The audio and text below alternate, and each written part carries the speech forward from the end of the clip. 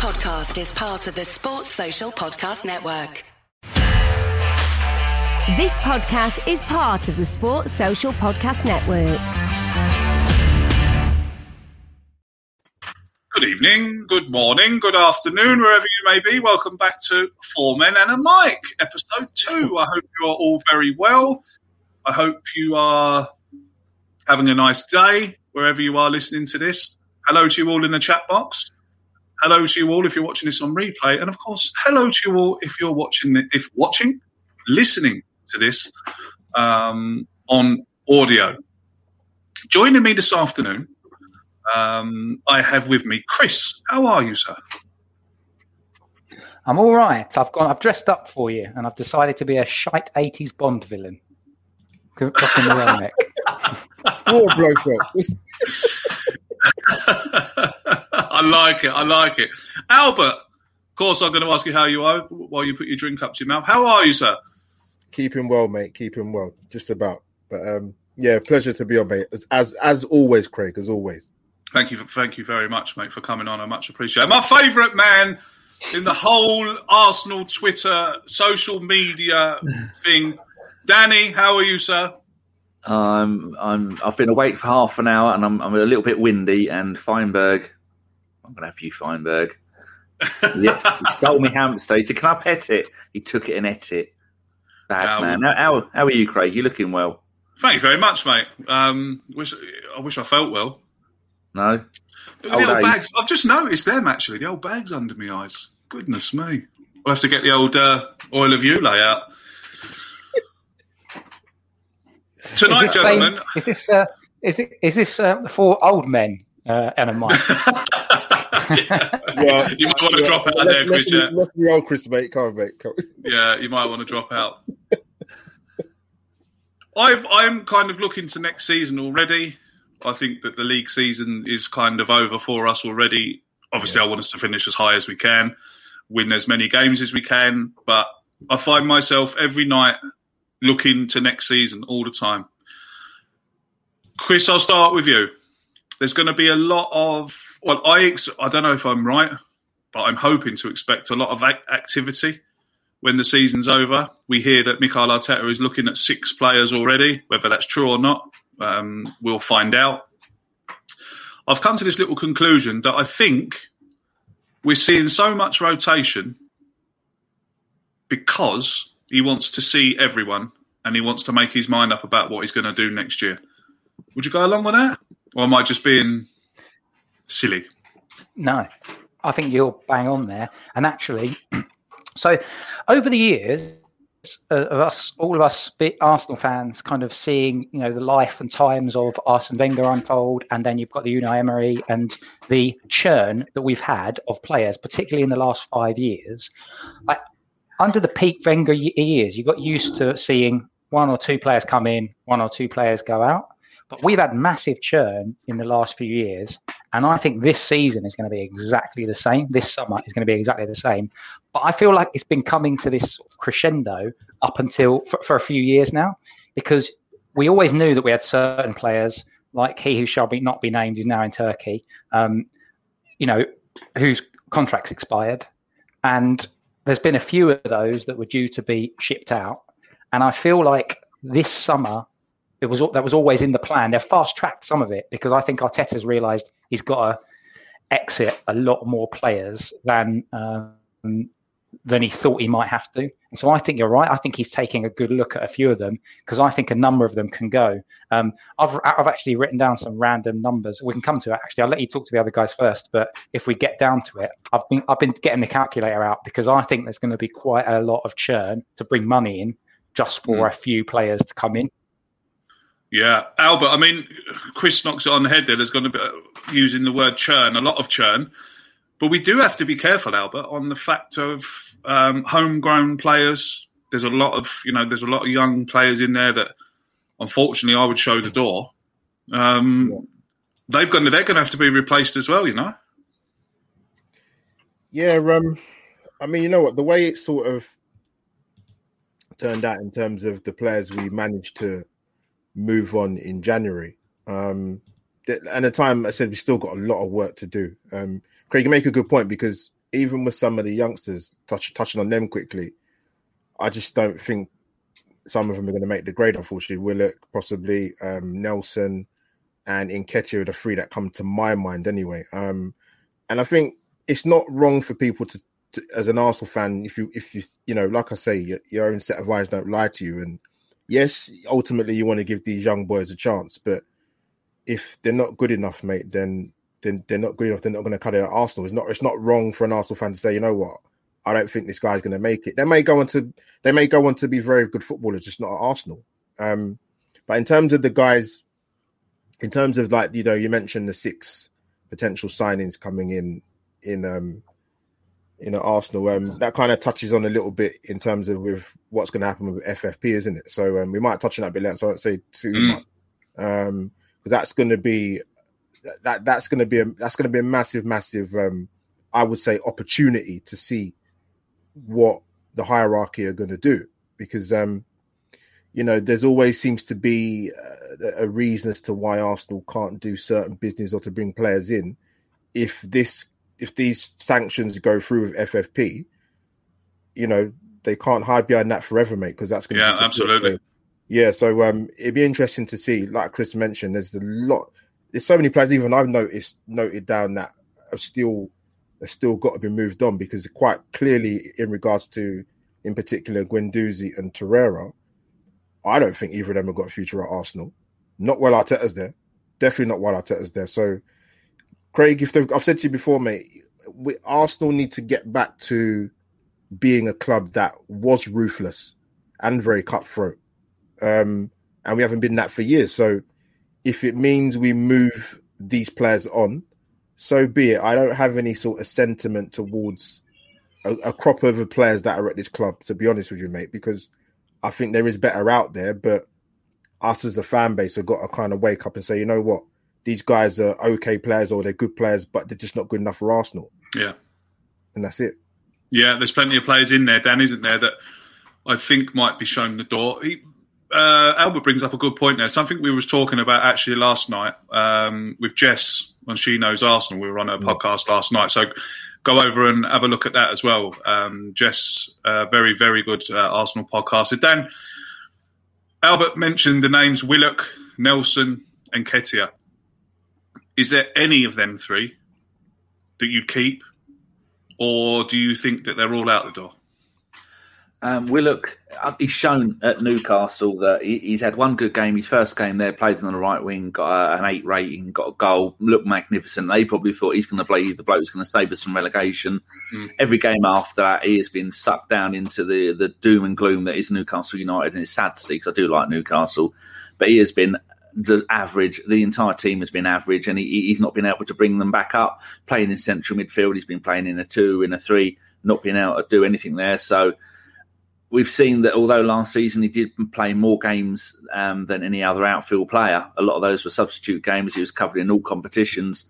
At no time did I ever think, oh, hello, like you do with Smith Rowe or Saka. You think, oh, God, he's going to be good. You look at it and go, maybe next game. Maybe, he's done so. Oh, no, maybe next game. And that's worrying, because we do need to have the quota of English players. And that's going to help. Going to be bad if we don't have them, because some of them are definitely going to go. And I think he's one of the ones that other teams are going to look at and go, well, he can do a job. But there is a fine line between a young player coming through and then waiting for that young player to get better and be able to go, yeah, I think he's good enough to get into the first team or get onto the bench. And it doesn't do anything, which is really sad, because there's a whole load of them, and his 2 brothers are both, I don't know if it's wrong to say failed at Arsenal, but he was the last one of the 3 brothers at Arsenal, and the other 2 have gone off and they've done nothing with their careers and kicking their heels at other clubs. And one went to Benfica, one went to Man United, and I just hope the same thing doesn't happen to him where he ends up playing for a championship side. But it looks like it may well. Hopefully he'll get a Premier League side, 10-15 million quid. What was the other player?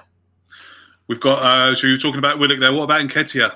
No. I watched him today playing for England under 21s, because I do like to watch the under 21s. They were very poor, lost 1-0 to Switzerland this afternoon in their opening European game. Smith Rowe had a very poor game, I'm going to have to say. And then Nketiah as a captain, didn't do anything to inspire me to watch, or I don't think he'd done anything to inspire his teammates either. But Nketiah, I think, is another one that will have to go. He's not, for me, in my opinion, he's not Premier League quality. He'll be good in the Championship. He'll be good down playing for a team like Stoke. Yeah, well. we wouldn't do that to him. Well, Stoke will need a striker when Kevin Campbell's son leaves. That's there it. When he signs, magnificent. Yeah, he's a great player, Tyrese. Great player. His son's a Man City fan, though, which is sad. But at least we moan that Arteta doesn't know what he's doing at times. Arteta brought Nketiah in, played in loads of games throughout the season. He scored a few goals. He had more than enough chances. Now he's gone, no, you're not playing anymore. Maybe he's not even on the bench. And I think he's gone, no, you've had your chances. The only thing that is just sad about that is that I wished that Balogun would have come in. But that's a whole conversation on its own about what's going on with there. But Eddie, you've had your chances. There's a massive history of people going on and doing stuff for the under-21s. I think the bloke who had the most number of caps was a bloke called Nick Pickering back in the 80s. And I think he had like 40 caps for the under-21s. And he never went on to do anything. There's so many players that have had really promising under-18, under-19, under-21 international careers where they played loads of games, scored loads of goals because Eddie just broke the record. Last year, a while ago, was it Gary Lineker's record? Or there was Shearer's. Shearer's, yeah. I know it was one of them twats for match of the day. Yeah, broke Shearer's record, and he's just not showing it. But I reckon if you give him enough time, he could do a job at definitely a lower half of the Premier League. I'd like to see him do that. I know the West Ham were looking at him. I think Sheffield United were looking at him. Maybe a Norwich coming up, they could have him. But his future Arsenal, no, he doesn't take the chances. There again, does anyone up front take the chances for us? But another one, it's sad. He's been at the club so long, and he was at Chelsea, wasn't he? And then Chelsea released him, and he was sad. And then he got a chance at Arsenal, and he was really happy because he's an Arsenal fan. But yes, he's unfortunate. Chris, come in, yeah. Yeah, it's quite an interesting one because. If you think about Franny Jeffers down as well, he was a bit like that, wasn't he? When he came to us, like he was tearing it up as a young kid. He was doing. I seem to recall he did quite well in the under-21s, and it just never really kicked on for it. But I think as Arsenal fans, we probably all need to appreciate that it's okay to say no sometimes. It's okay to say these players aren't making it. And just move them on. And I think we all just get too worried. We're all worried. It's probably if you call it Mo Salah or De Bruyne syndrome. You know, Chelsea fans were quite happy to see the back of them, and they were like, "Yeah, whatever." Didn't really do anything. They disappear off to a foreign country and then come back and absolutely tear it up in the Premier League. I think it's probably not just for us. It's probably all fans these days look at that situation and think, "Cool, can you imagine if Nketiah goes away or Balogun goes away abroad, absolutely tears it up, and then turns up at a Man City and becomes one of the best strikers, you know, that we've ever seen, an Aguero type." So I don't know. That's the worry. But I'm with you guys. I have for a while thought Nketiah probably his time is done, and we just need to cash in. And then Dan, actually, you just said that's a really good point there. If you just want to elaborate on that for Jeffers. Yeah, he got 13 goals in 16 games for the under-21s. And I forgot, he scored in his England debut and never played again. Wow. Is it France? I mean, I remember when Francis Jeffers signed for Arsenal.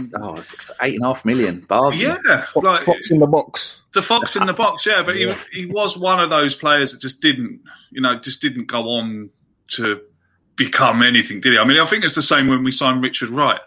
Yeah. When he was playing at Ipswich, I was lucky enough to have trained with him and played in the same team as him. But when they signed him from Ipswich, I was like, oh yes, because I knew how good he was. I used to go and watch Ipswich all the time, and I knew how good he was. But I think that shocker that he had, was it Real Sociedad away in the Champions League? I think it was Sociedad. He had a shocker in goal. We lost the game 2-1, and the 2 goals that he let in were absolute P-rollers, and never, ever recovered from that. So, yeah, even though we've had our good youngsters, we've had our fair share of flops, if you want, I suppose. Floppy youngsters. Yeah, especially under Wenger, we had 4 generations of youth products, and How many of those worked out? And now Arteta and Edu has gone, get rid of all the scouting. All gone. It's all digital now. Not interested. That's it. Which is a bit weird because I don't like all the XG and all the stats DNA and all that lot. I don't think anything beats going and watching a player. Absolutely. I mean, that's DNA. Cost us Virgil van Dijk. Cost us Kante. We could have signed Kante for 20 million. We didn't. We signed Granit Xhaka for 35. We could have signed Van Dijk from Celtic for 12.5 million. We didn't. We bought Mustafi for 35 million. So, Albert, there is a myth there to say, people say, oh, we don't spend the money, we don't spend the money. We do spend the money, but just poorly. I mean, those two signings that I've just called out, I mean, imagine if we had gone on to sign them players. Kante had just won the league, with Leicester City and Virgil van Dijk for 12.5 million from Celtic. Yeah, and that's the thing, Craig. You see with the Van Dijk thing, quickly, like he wasn't a secret. Like if you watch football outside of watching Arsenal, which I don't think a lot of people do, because you're sort of in that goldfish bubble of Arsenal. But Van Dijk wasn't a secret. Many people said for years this guy will come down to the Premier League if somebody takes a chance on him, and he'll do well, and he's shown that. So, and who's the other player you mentioned, Craig? Sorry, Kante from Leicester. Yeah, I mean, the guy went to a club that at the time Chelsea weren't even in Champions League football, was they, when he went there? So it wasn't a case of, we couldn't give him Champions League football because he went to a club that wasn't even in it at the time. So the thing with Arsenal, which is sort of baffled me, you're right, we do spend the money, but we spend it poorly. But then even with some of the players, if you look at over like years gone by, we don't do very well in bringing money in, mate. I mean, if you take away the likes of, unless you look at exceptions of Iwobi and Oxlade-Chamberlain, we don't really get our money's worth for any players we sell. Maybe that's because nobody wants them, which has been the problem for the last few years. When you're getting to a situation, Craig, where a football club's almost kind of paying off players to leave, that's never a good situation. Those players cost us 100 million. Those three that we got to leave. That's what I'm saying, mate. Like, it's crazy, and it's like I mentioned last time when I was on here, Craig, that if you look at I'm not afraid to admit, I turned 40 this year, so I've seen a lot of football, and I've never seen a big football club where they've got a manager who's a rookie, a technical director, and the CEO. I've never seen that in my lifetime. So, of course, we wasn't going to go and win the league or get top four straight away. So, what concerns me a little bit, and I think is a valid concern, obviously with 3 prominent positions at the club, with no experience. Yes, we got in Gabriel and we got in Thomas Partey. I grant that, but Craig, for me, there's no point bringing in these type of players if you don't bring the right recruitment around them. Absolutely, for a team to flourish, because it makes no sense. And to flip side of that is, under this regime, we brought in Willian. I was 50-50 when we brought him in, but it's not turned out to be a very good sign. And again, a player on a big contract. So if you're expecting Mr. Richard Garlick to come in and work miracles ASAP, he's not, regardless of how good his CV is. So he's got a massive job, and that shouldn't be underestimated. So, as I said, many bumps in the road. But yeah, I just hope we get to a point where when we have these conversations, 10 years down the line, Craig, or 5 years down the line, that we won't have to talk about player contracts and the club being in a mess from what it was before. It's going to take time. It's going to take a lot of time. But, the sooner we don't have them conversations anymore, then the better we can move forward, particularly as a fan base. Absolutely, mate. Chris, can you talk to me a bit about this new financial fair play thing that's coming out? Yeah. I hear that the current ones are being scrapped and there's new ones coming in. That's surely good news. You came to absolutely the wrong person. I've no idea. Oh, haven't you? No, I really haven't either. I've literally just heard about it for the first time. I read it.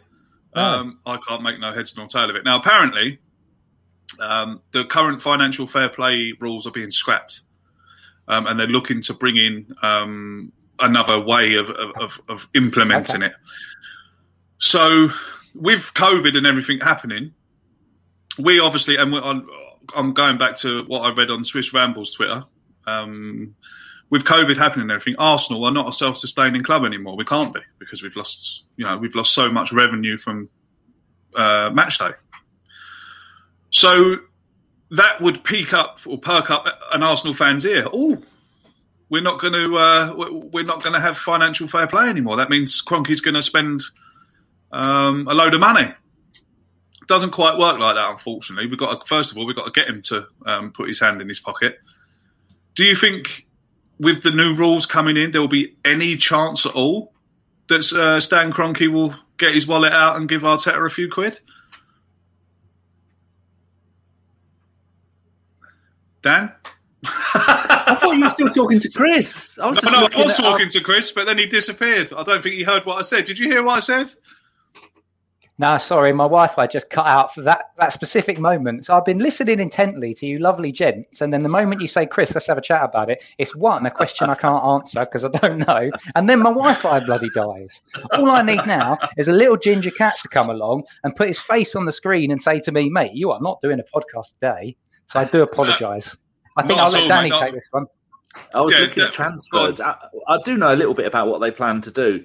I think the gist of it is that they can't afford Man City to take them to court because Man City will bankrupt them, and Man City will end up owning, like when you take someone to court and you can take their possessions, Man City will end up owning UEFA and FIFA, and then they'll just, it'll be called the Man City League, and they'll just be given it for the rest of time. But I think one of the plans is to possibly have a salary cap.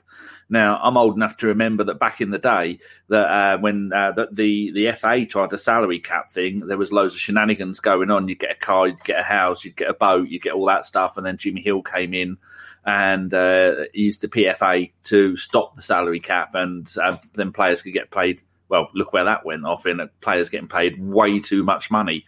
So I was talking last night and saying that the only way a salary cap would work, we have it in MLS, but MLS you have designated players and you have the Beckham rule and all that lot. So you have players on 30, 40 grand a year, then you'll have other players on £200,000-300,000 a week.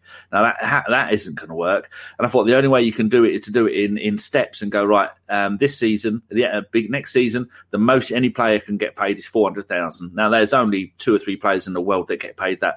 Season after, 300,000. Season after, 200,000. Work that down to the maximum of 100,000 a week, and then they'll be crying in their bloody champagne over that.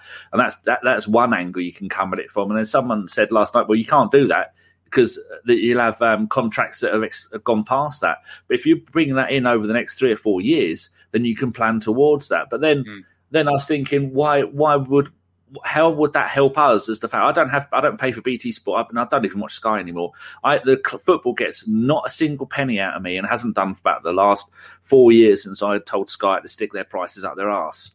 And I was thinking, well, all that means is that if they did have a salary cap and say it was 100 grand a week, all that extra money that the clubs are saving, they aren't going to go to the Premier League, go, oh, by the way, we don't want £10 billion for the next 5 years. We want £5 billion, and pass that on to the listeners at home, the viewers at home, and then it's £10 a month for your Sky Sports. No, the clubs will still get all the money. The Premier League will still make an absolute fortune, and it just means the owners of the clubs like Fat Stan are just going to get even richer.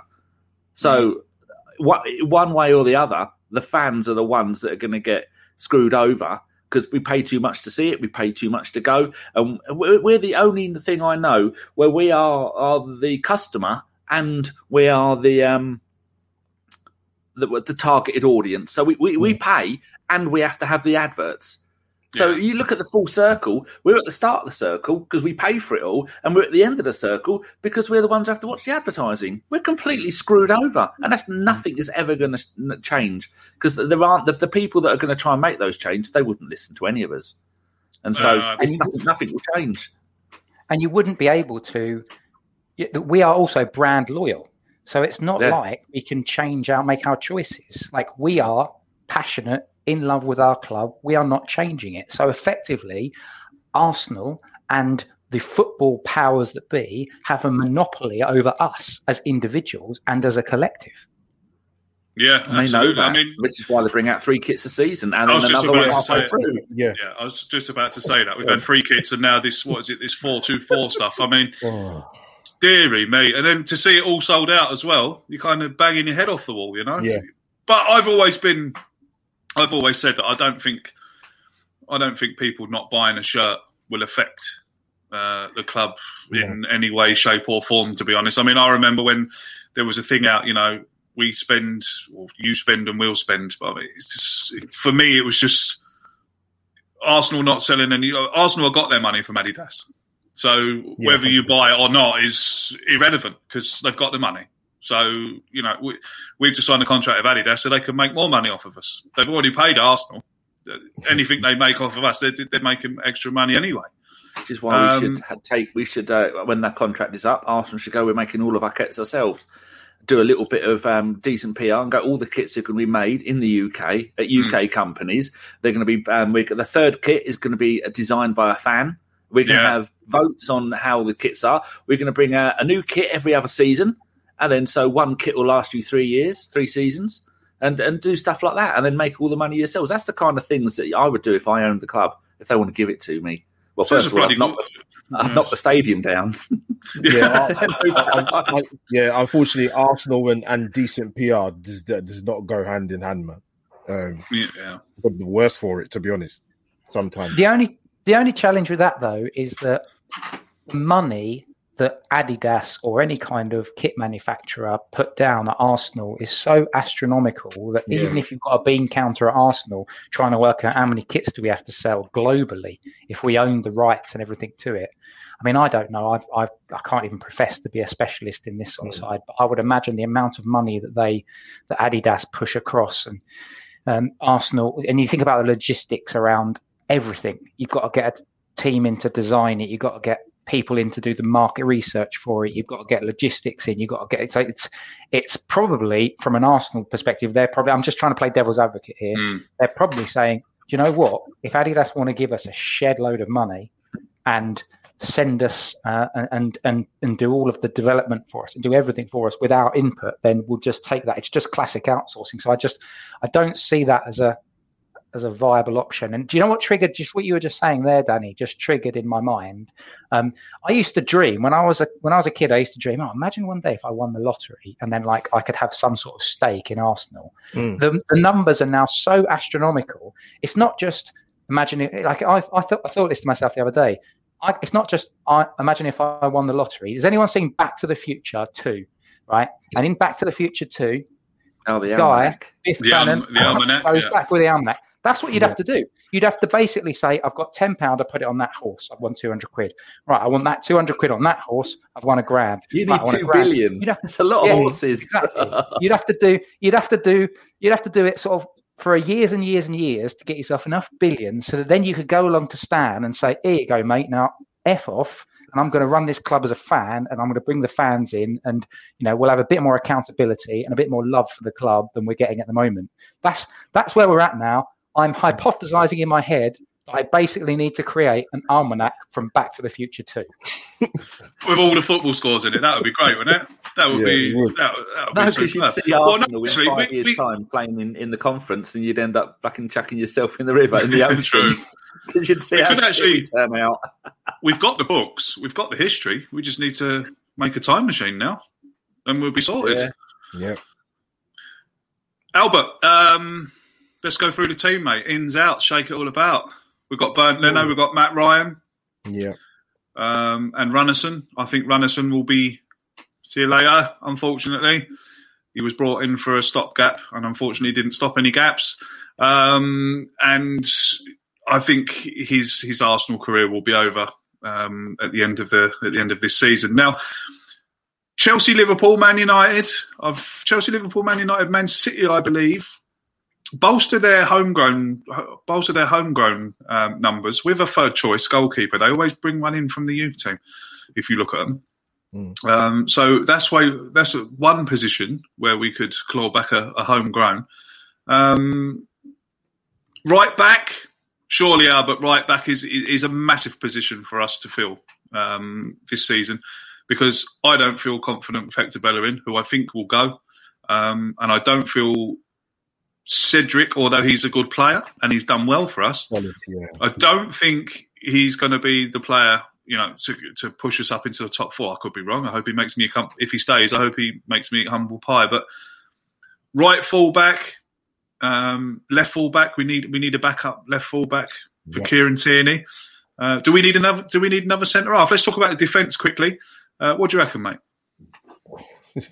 But you know what? We've got so many centre backs. You could start two squads, to be honest with you. But you see with the right back situation, this is what I sort of don't get. And obviously, I'm not speaking for every Arsenal fan, but it's almost now at this stage, Craig and boys, that Arsenal fans have suddenly realised now this season that we possibly need to do right back.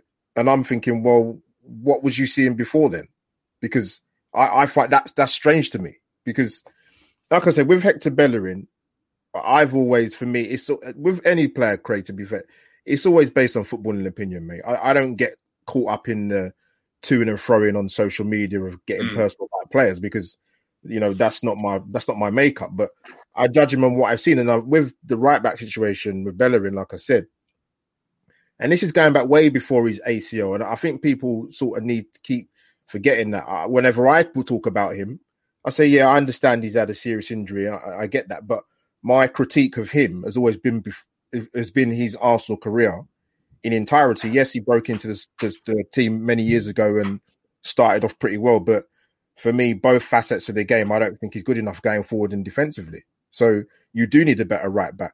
Is there options out there? 100%. Are Arsenal willing, or are they prepared? Have they been doing their due diligence to bring someone in? I.e., for the last 8 to 11 months, people have been saying Max Aarons, and it's sort of gone to Tariq Lamptey. To me, either or. I'll take either. I'll drive to Norwich or to Brighton and bring one of them here, because that, to me, it's a no-brainer. As for the left back cover, mate, that's definitely essential.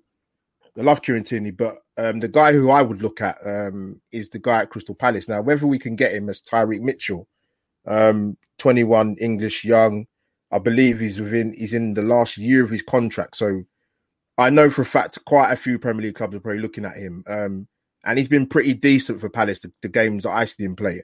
And when he has played, he's actually played the full 90 minutes. He's not been brought on as a sub. He started. And so that's someone who we should definitely look at if they don't feel that there's somebody in the under 23s who's good enough to come through. So for me, yeah, we need cover at left back. Right back, again, like I said, for me, it's a no-brainer. We need to look at that stage. I just think the Bellerin and Arsenal journey, to me, had come to an end quite a while ago, but I think it's got to the point now where he does need to be moved on, or he'll want to leave Arsenal. I don't know how he feels about Arsenal his time here, but as for a centre-back, mate, I'll be surprised if we're looking at another one. I mean, I don't think we need another one. I think for me, next year it's Gabriel Saliba. From what I've been watching and the highlights I've been watching of him, he's ready now. I actually think Mikel Arteta done a really good thing sending him out again for another year. I really do. A lot of people call me mad. Oh, you don't think he's good enough. He doesn't feel.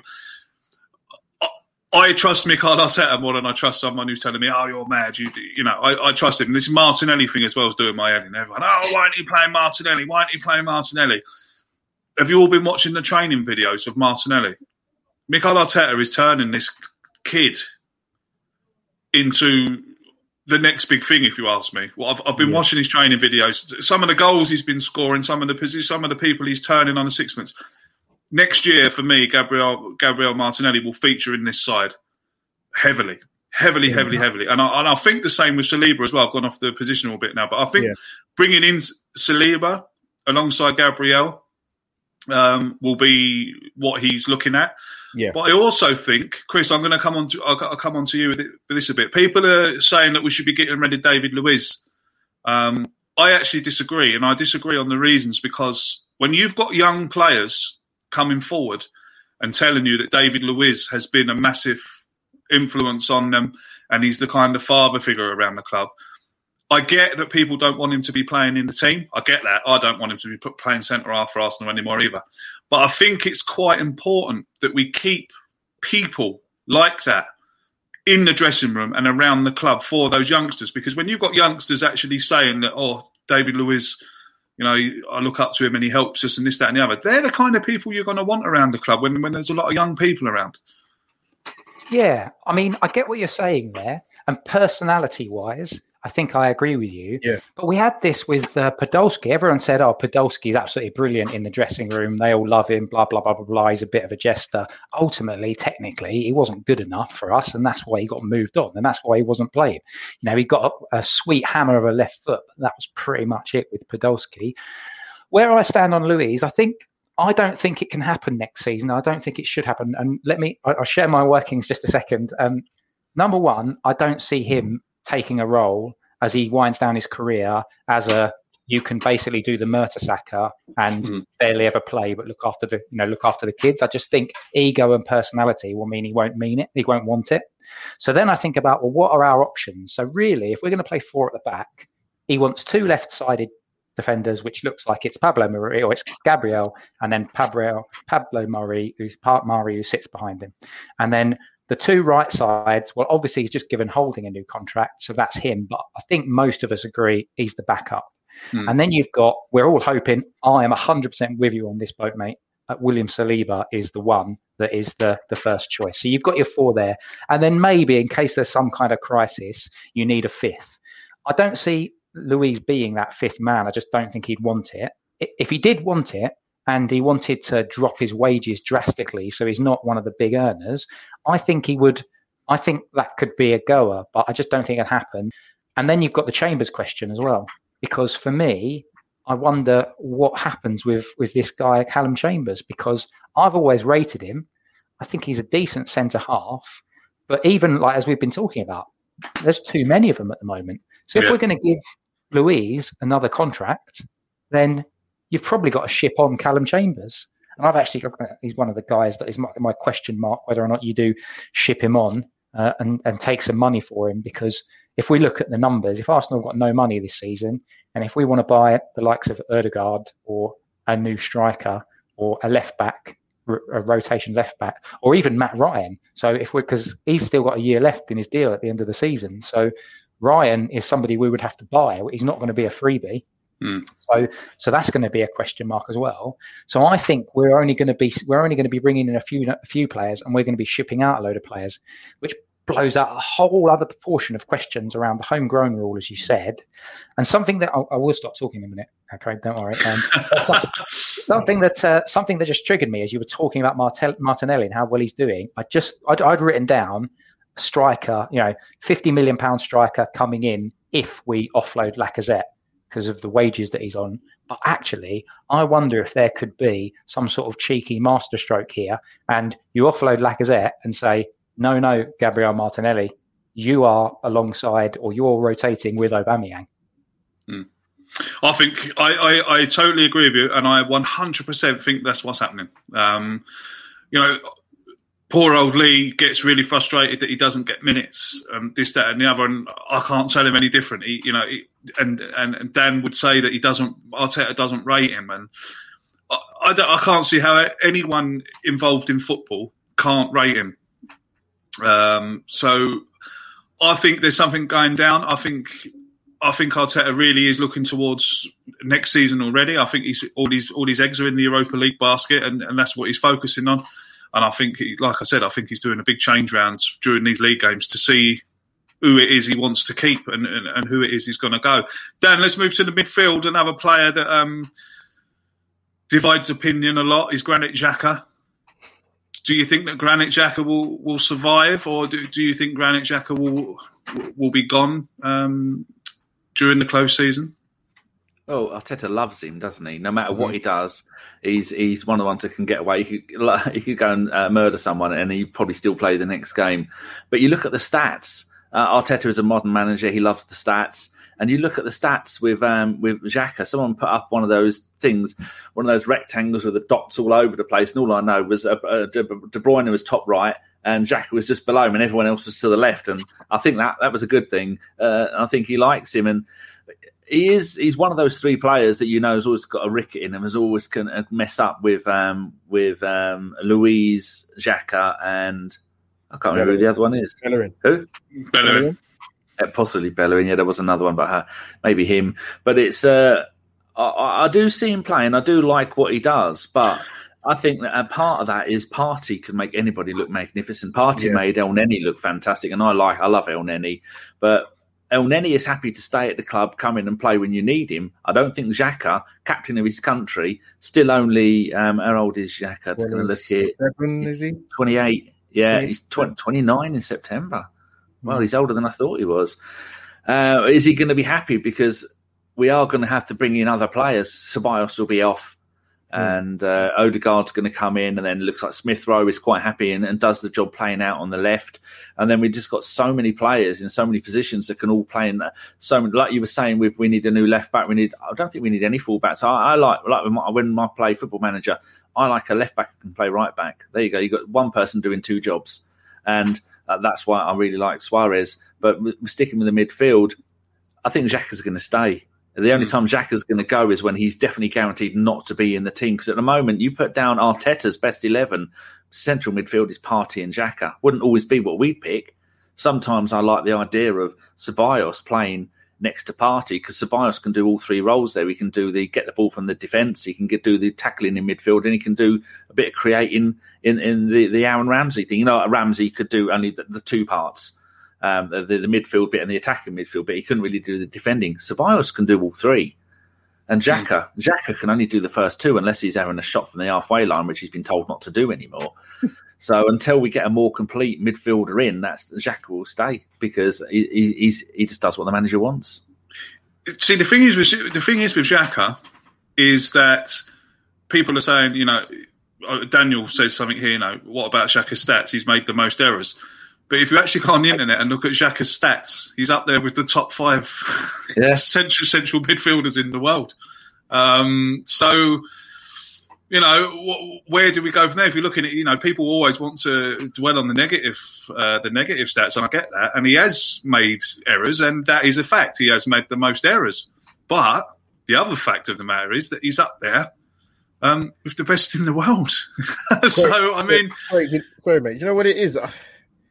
I don't know, the guys might agree, disagree. I think it depends how you look at it with Xhaka. When I say that, I mean, it was only this season when that, I can't remember what time of what game it was, where the heat map came out of Granit Xhaka's passing range in the season, and you know, it was basically sideways and backwards, and it included Sebastian. Yeah. So it depends what stage of the season you want to praise him or you want to completely destroy him, and it fits in with whatever narrative you have for Granit Xhaka. Can I come in there? Sorry, I just want to. Do you think he'd get half the abuse he does if he hadn't have walked off if he hadn't have done what against Crystal Palace that afternoon at the Emirates? Do you think that is always stuck in the back of people's minds? Because every time I talk to someone about Granit Xhaka, it's he threw off his shirt.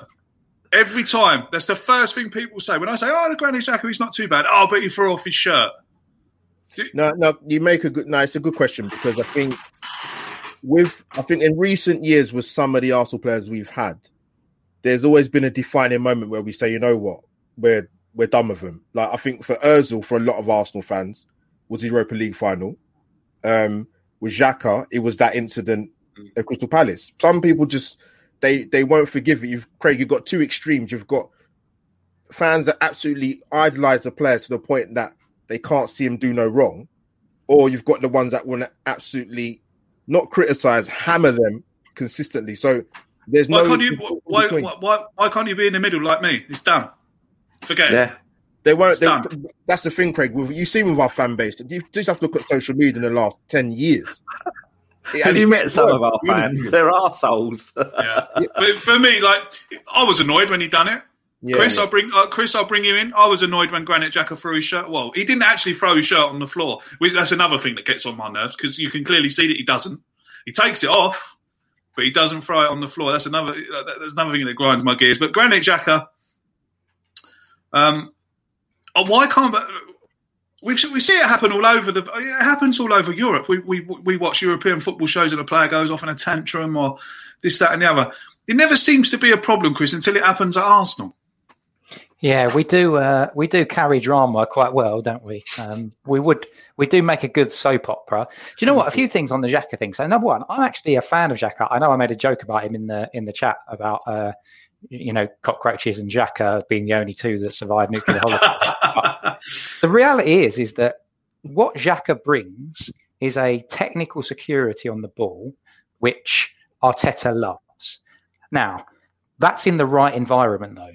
Because when you press Xhaka and press him in the right way, i.e. with his back to goal or sideways, he is absolutely toast. And teams realise that. Yeah. And so what's happened now with Partey coming in, and that's all Xhaka needs. Xhaka needs a strong, athletic player alongside him who can be that, just give the ball to me, just receive it to me. Vieira-esque, it's like, it doesn't matter where I am on the pitch. I can look after you here, mate. And that's enabled Xhaka to free up. But do you know what as well? The reason why he won't go this summer is because firstly, I think we've got so many other players that are on that hit list to go out first and foremost. Yeah. But secondly, I think the positions that he takes up in the pitch, because the left-hand side if you break the pitch into two, that left-hand side is essentially dominated by Xhaka because he's the one that decides when Tierney goes. Because the amount of times where you see the ball roll over to Xhaka, and he's the one that's making that decision. When he sees Tierney moving, he'll play the ball to him, or sometimes he'll come in field and go central. So he's the one that often builds that play on the left, or he's dropping into that left-hand side slot that we've already seen. So I think Arteta won't get rid of him because Arteta will think, well, I'm going to need to find a player that can do that position and slot in. Ideally, I think he does, we move away from Xhaka over time and perhaps he finds somebody that can just slot into that position, that can distribute the ball that side. I wonder if Arteta will even think, like he does with the centre-backs, I want a left-sided athletic midfielder. Imagine if he could find a left-footed version of Partey. Then that might be his kind of answer that he's looking for. But right now, until he finds that, he's just going to stick with Xhaka because of that security that it offers him. That's my gut. I can see why people. I can see why people want him moved on. I can see the other side of the argument why people want him to stay. I just think a lot of people, or I should say, a lot of fans, just like to hold on to a bit of negativity about it. But look, what happened against Crystal Palace was wrong. He done wrong. But he never apologised. Well, I have to say this. If I was Granit Xhaka and I'm walking off the pitch and 60,000 people are telling me to this and to this off and that off and booing me and this, that and the other, what have I got to apologise for? Can I just jump in just for a second on that? Absolutely. Because I was in the ground that day and it was more of a classic Emirates mumbling under your breath. As the subs went on, and then he started. He was like essentially trudging off because we were thinking to ourselves, "We got to win this. We got to win this." He needs to be sprinting off, and that. Sorry, I need to play devil's advocate on that as well. It happened in the 52nd minute. There's plenty of time to win a game. I agree. Sorry to interrupt. Sorry. No, fine. All I was saying was basically from what I saw from around me. I mean, at the time, I was just like, right, well, obviously, I was with my wife, and I was just saying, well, obviously, he's going for some sort of attacking player, whatever it is. And then there was just a few murmurings. And then as he started trudging off, those murmurings, do you know what? This is a really silly thing, but if he'd have been on the right-hand side of the pitch and just trudged off for about 10 seconds, probably people wouldn't have gone as ballistic. But people, the longer he was just on the pitch and the longer he was walking, people just went mental around me. And I'm just thinking, bloody hell. And then when he then starts sort of shouting and bits like that, I just turned to my wife and I was like, that's his career over and done with. But like you, a week later or 2 weeks later, or when he started to pick up his form, I'm like, look, all I asked for as an Arsenal fan is that these Arsenal players deliver. And if they're delivering, I don't care what they did last season. If they have a blinder this season, then, all bets are off. We start all over again. Absolutely. That's the way I look at it. Bukayo Saka, keep. Bukayo Saka. I'm still more irked about the way Ian Wright took the piss out of Lacazette in Match of the Day than I am about what Xhaka did. Exactly. Yes, that's the kind of stuff I can get behind, Dan. Yeah. That's the stuff that's the kind of stuff I can get behind. Bukayo Saka, keep. Smith Rowe, keep. Thomas Partey, keep. Let's move on. Nicolas Pepe, I think, keep. The other big talking point is of course the forwards, Aubameyang, Lacazette. I've heard people tell me this week that they take 40 million for Aubameyang. I've heard people tell me this week that that's crazy. I've heard people tell me that it's Lacazette that's got to go, and I've had people tell me it's Lacazette that's got to stay.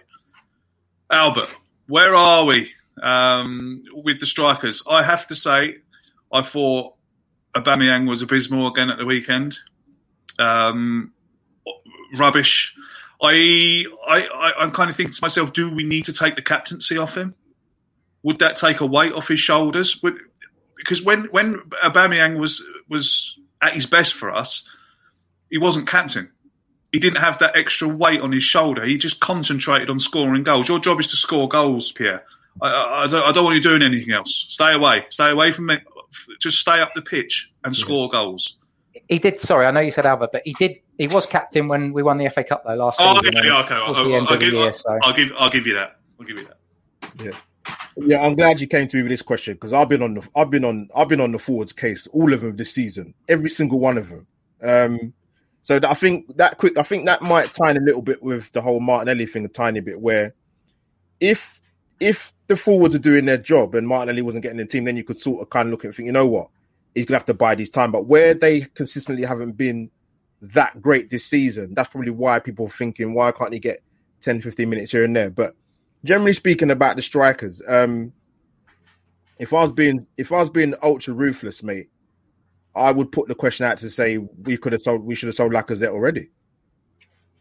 If it's true that the rumours that Roma were interested and they're talking about 30, 35 million, I would have bit your hand off and took the money, personally.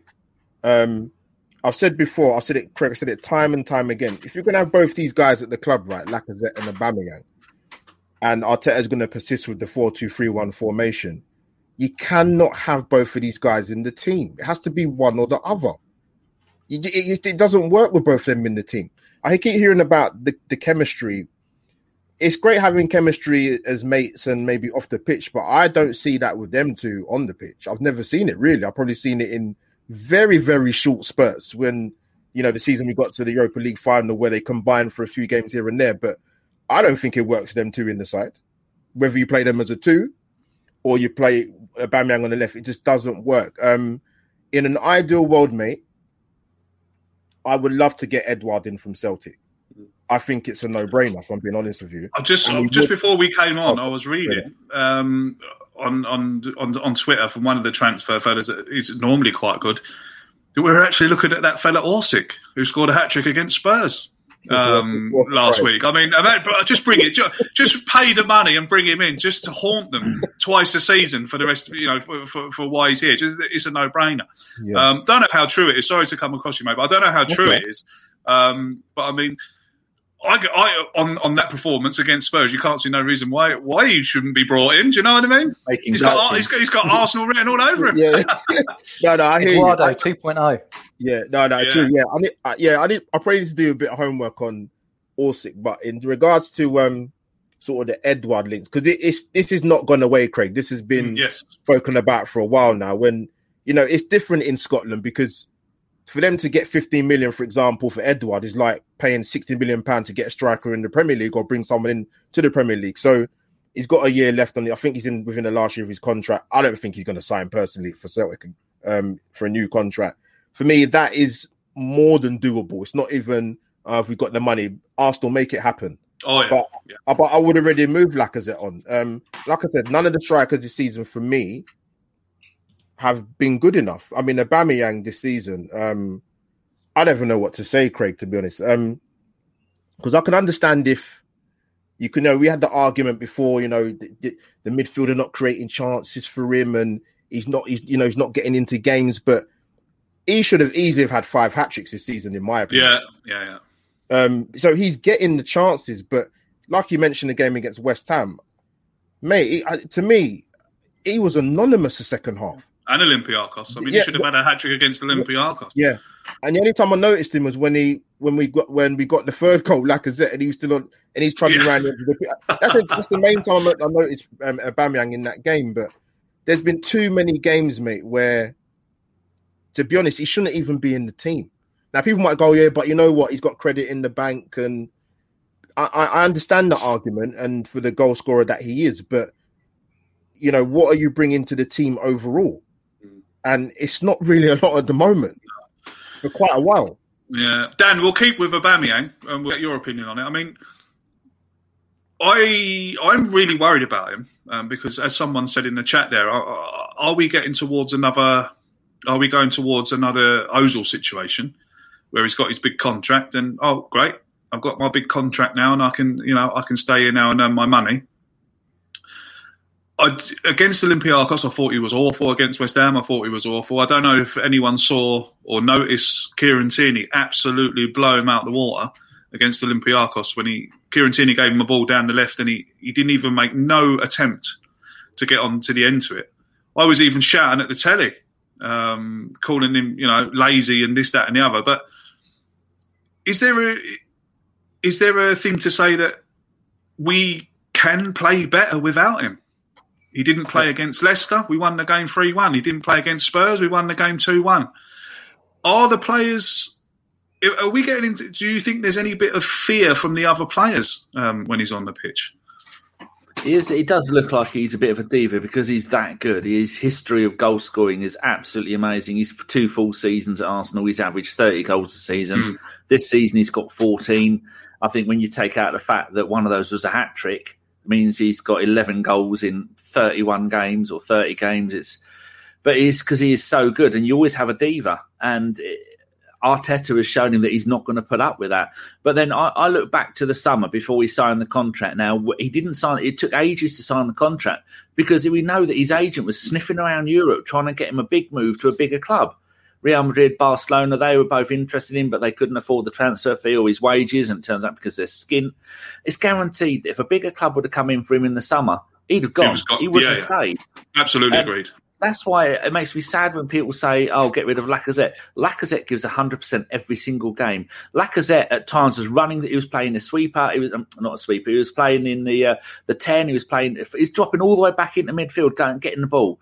Not quite like Alexis did, where he'd go and get the ball off the goalkeeper and run the length of the field. But Lacazette loves the club. He gives everything he's got the entire time, and he just doesn't have the skill and the ability that Aubameyang does. And Aubameyang has it, and he's wasting it because he's got the hump. Because quite rightly, he's got the hump because the way Arteta treated him over that "you're late" and told everyone you're late, and then Aubameyang isn't going to go, fair enough, Governor, I've done wrong. You've hung me out to dry. I'm going to take it on the chin. Aubameyang's going, I'm the greatest player for my country. I'm one of the greatest players, strikers in the 21st century. Look at my goals record. I'm an absolute phenomenal. Any club in the world would want me. If he was on a free transfer, every club in the world would want him to come and play for him because he's still got so many years left in him. And he's seen at Dortmund, things went wrong at Dortmund. And things are going wrong here. He's coming up to, this is his 4th or 3.5 season, so his 4th season with us.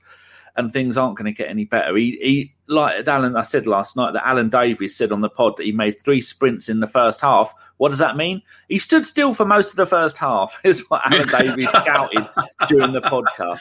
And he's lazy. And I think you've got a point that sometimes we do play better. I mean, at times we played better when Sanchez didn't play because it was give the ball to Sanchez. And then with the first half of this season, we were giving the ball to Aubameyang in the air. He doesn't score headers. No. The one thing Aubameyang is world class at, give him the ball and run at the defenders because he scares the shit out of them. As a defender, what would you rather try and do? Defend Aubameyang from a high cross, or would you rather defend from Aubameyang running at you with a ball? It sure as hell isn't running at you with the ball because he'll turn you inside out. And Absolutely. He's not getting it. And now we are... Another thing that was made that we were talking about was that last season, our combined midfield scored a handful of goals last season. Our midfield now are creating goals, scoring goals. We are the most creative. At times, some of the goals we scored this season have been beautiful goals.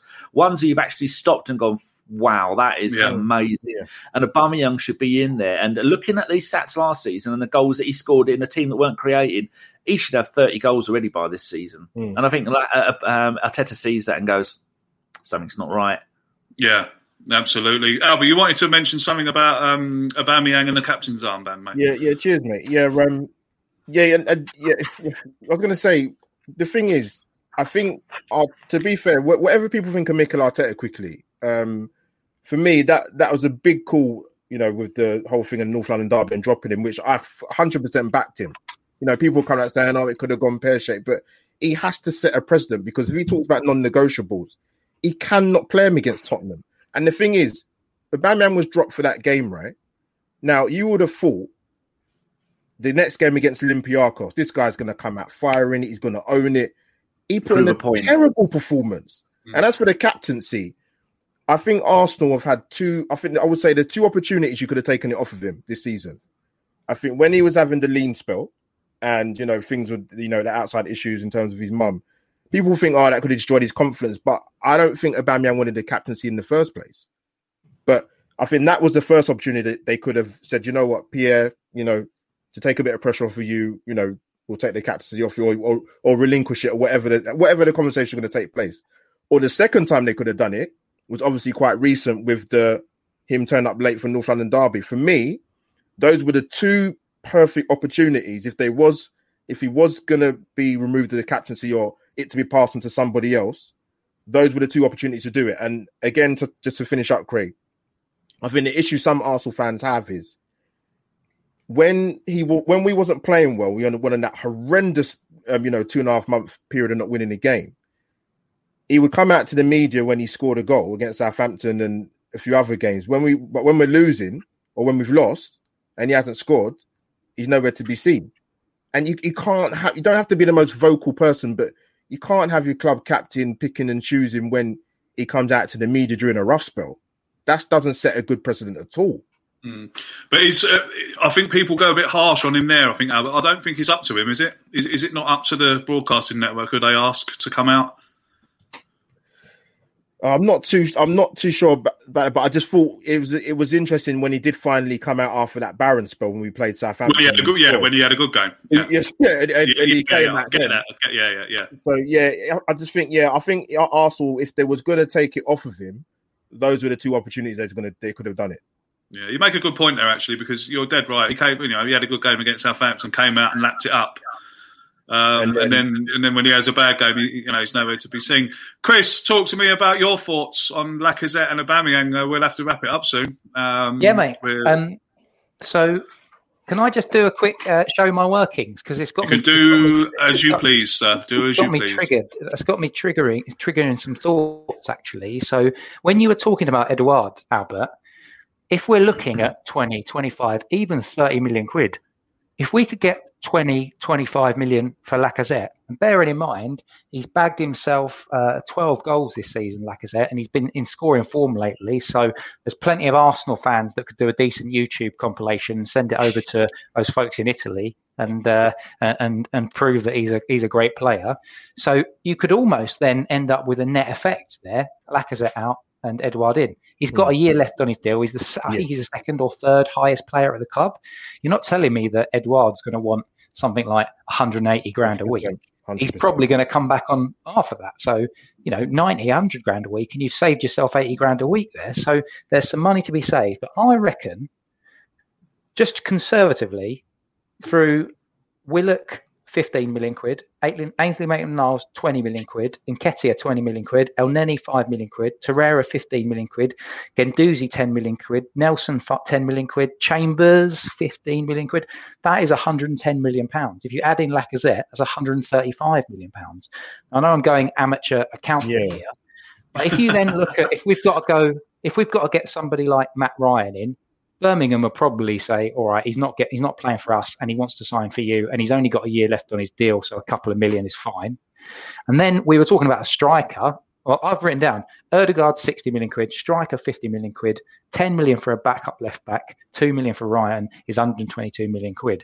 Well, if you're basically saying that Edouard is 30 odd million quid, we could end up then taking a look at the Hector conversation and saying, do you then buy yourself a new right back, and you could sell Hector for 20 million, maybe get a top quality one for 30 million, in these COVID times. There is a possibility that we could go full net spend FC and end up in the profit if my conservative estimates are there to be believed. Personally, going back to your original question, Lacazette, I would move on because 1 year left on your deal, 29 years old, he's reached his peak. You know, he's one of the most expensive paid players at the club, and for the amount of goals that he gets and the impact that he's had this season overall, I just think it's a no-brainer to cash in on him. Get Basuma in as well. Get Basuma in. One more player I want to talk. While we're at it, yeah. One more player I want to talk about, who I would accept back and give another chance. Dan, I'm going to start with you on this one, mate. I would actually bring back Matteo Guendouzi, and I would bring him back, and I would certainly give him another chance at this football club to prove himself, because what I've seen of him, and in my opinion, I think he's quite a good. Well, I say quite good. I think he's a very good player. I just think his attitude is there to see. It absolutely stinks. Is that a thing of? He came from a second division team in France, and he was thrust into the limelight. He was thrust into the Premier League. Comes and plays for Arsenal. One of those scenes when we beat Spurs that night. Hanging out the car window with all the fans at the Eaglet pub there on the corner of the road.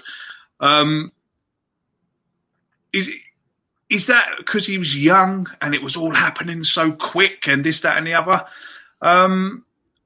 I just think we'd be mad to let him go. I think he could still. I mean, there's a lot of people disagreeing with me already in the chat, but I think he could come back, and I think he could be quite a good player for us, you know.